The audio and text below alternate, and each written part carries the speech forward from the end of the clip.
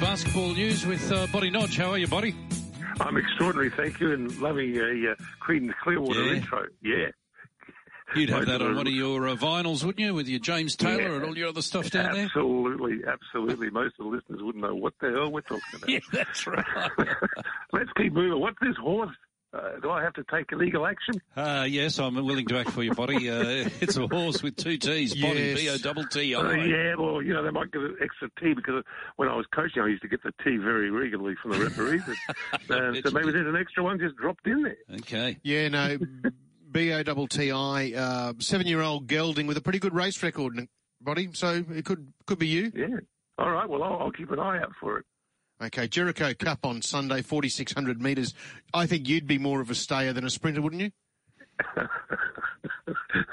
Listen, I'm lucky not to be let out to pasture. let's just move on. Let's not have any horse analogies here. Someone will be coming with a shotgun. Yeah. Well, what's happening in the NBL? We'll get onto safer territory, buddy. Well, we've got some changes happening at Illawarra where they've released George King, the import that never actually got on the court, or very rarely, and brought in Michael Frazier, who had a bit of a run around with the Wildcats not that long ago. So they should be a bit improved, and that should be a pretty good game they got coming up against South East Melbourne, because the only game that Illawarra has won this season has been over South East Melbourne. So the Phoenix, now trying to make noises as a playoff team, would be very anxious to get the last place team in there into their building. And I don't know if you saw the end of Illawarra's game with Sydney on Sunday, but they lost on the last shot, which is an absolute heartbreaking way to go, especially when you're 4 points up with 14 seconds to go. Sure. Yeah, so it was a pretty dramatic finish, and don't know what sort of state of mind Illawarra will be in, but hopefully with a new import and knowing they went that close, and they're like 2.1 seconds from victory.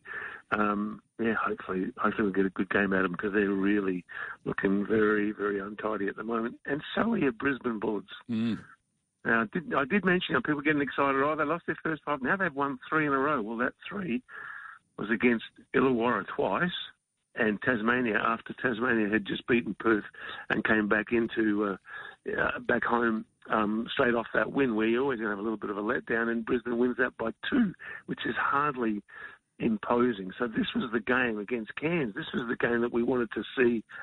Have they made progress? Are they for real? Or is that them sitting there with their hands behind their heads, leaning back in the fraud squad rooms?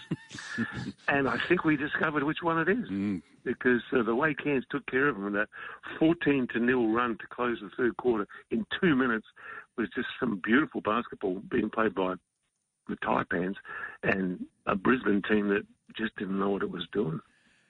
So I'm a little worried for them. But what about, conversely, what about Cairns? They're 6-3 now for the season. They're magnificent. Love them. Love what they're doing. Love what Adam Ford is doing. Cannot believe, well, I am believing, what he's done with Keanu Pinder in 2 years. I think we've mentioned it before. He was just, when he played his season with the 36ers, he was basically a turnover waiting to happen and just a bit of an athlete and not much more. Probably most of us thought he would be out of the league within another year. Instead, Adam Ford has brought out the very best in him and turned him into one of the top Australian players for sure in the entire competition. Then they got DJ Hoggies, who's just phenomenal. The way he went at Brisbane in that game was a joy to behold. And then you've got Bull Kowal, Ben Eyre, people that you sort of don't really expect to be doing much. They're doing plenty. You got Shannon Scott at point guard, another very complimentary player to the group. They play as a team. They will give up the good shot to get the great shot. They are a joy to behold. And truly, they and New Zealand, and some of the time Tasmania, not so much at the moment. I've gone off Tasmania a little bit. They just, in the game against New Zealand last weekend, I thought they were flopping and doing some things that I don't particularly enjoy watching. But New Zealand and Cairns, who play this weekend in this round, that's going to be a heck of a game. Remember, these two clubs have history too. They've played off for the championship twice in the past. They have their own little rivalry, and at this time when they're second and third in the league, it's just going to be a great game to watch. Oh, Bonnie, I remember during COVID, you were very sympathetic to the Breakers' cause, and you never sort of jumped off them when they were sort of down near the bottom of the ladder, which was an odd place for them to be given their recent form. But they seem to be back to where they were. So you see them as realistic contenders? Absolutely, I do. Yeah, I love the way they're playing. Their imports again. They've done well in getting guys that work well together, and then they've got an Australian point guard from Brisbane, William McDowell-White, who is flying under the radar. I think he's one of the best players in the competition in terms of just all-round player. He just does so many little things that are maybe don't always show up on the stat sheet. I mean, he does plenty that shows up. I mean, he's had a triple-double in his career, so he does plenty that does show up on the stat sheet. But he's just a very, very good player. And picking up Isaiah Liafa after a couple of seasons at the Phoenix, he's a New Zealander, so getting him back to play for the Breakers. These are very smart moves by Mody Maor, who's proven to be a tremendous head coach. As an assistant coach, he was running around on the sidelines a bit like a madman, but as a head coach, he's been very, very mature in how he runs that group. And again, Adam Ford at Cairns has done a tremendous job with that group. So seeing these two teams go head-to-head will be one of the highlights of the weekend. Really, really tough one to call.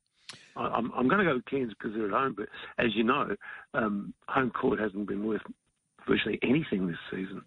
Well, we'll go through. We've got 3 markets up for Thursday, Friday and Saturday, and all the home teams are favourites. So we'll start over in the West. Perth, $1.58. Adelaide, $2.35. It's a 3.5 point line. Yeah, I think you've got to go with Perth. They're getting a little bit of a roll going after losing 5 straight games, which is almost unheard of in the last 3 decades. But they're back on a winning path, and as long as Brady Manick keeps showing up as Robin to Bryce Cotton's Batman, which he has done in their wins over Adelaide and Southeast Melbourne, as long as he keeps doing that, they're back in contention. They've beaten Adelaide in Adelaide. I don't see why you tip against them in Perth. The game you're looking forward to on Friday night, Cairns, $1.77, New Zealand $2.05, 2.5 point line. Yeah, this is a real. I'm surprised you're getting that much for New Zealand because they're really in form. So are Cairns. This is an absolute coin toss. I'm going to go for Cairns just because they're at home and because they need this particular scalp. I think New Zealand's got them already this season, so they need this scalp, and I think they'll be up for it. So, but there's nothing in it. If you're an expat Kiwi listening to this and you think, nah, I'm going to go for New Zealand, yeah, go ahead. I don't blame you at all. And on Saturday evening, Melbourne are taking on Tasmania. As you said, you're off for Tassie a little bit at the moment, but Melbourne, $1.77. It's a 1.5 point line, and Tasmania are at $2.05. Yeah, I don't know why Melbourne would start favourite. They've done really very little to warrant that. I mean, I know they beat Southeast Melbourne a couple of weeks ago by 25, but since then it hasn't been too wonderful for them. It's a team that's got import issues. It's a team that's got guys that are getting older. Chris Goulding has been a great player, but he's getting older. Brad Newley didn't get younger over the off-season, and neither did David Barlow. You're asking a lot of that group, and the players they've lost over the last 2-3 years it would make an Australian team just about. So I think Tasmania is a really good roughie to go for there. Good on your body. Always a pleasure. We'll chat next week. Look forward to it, guys. Ciao.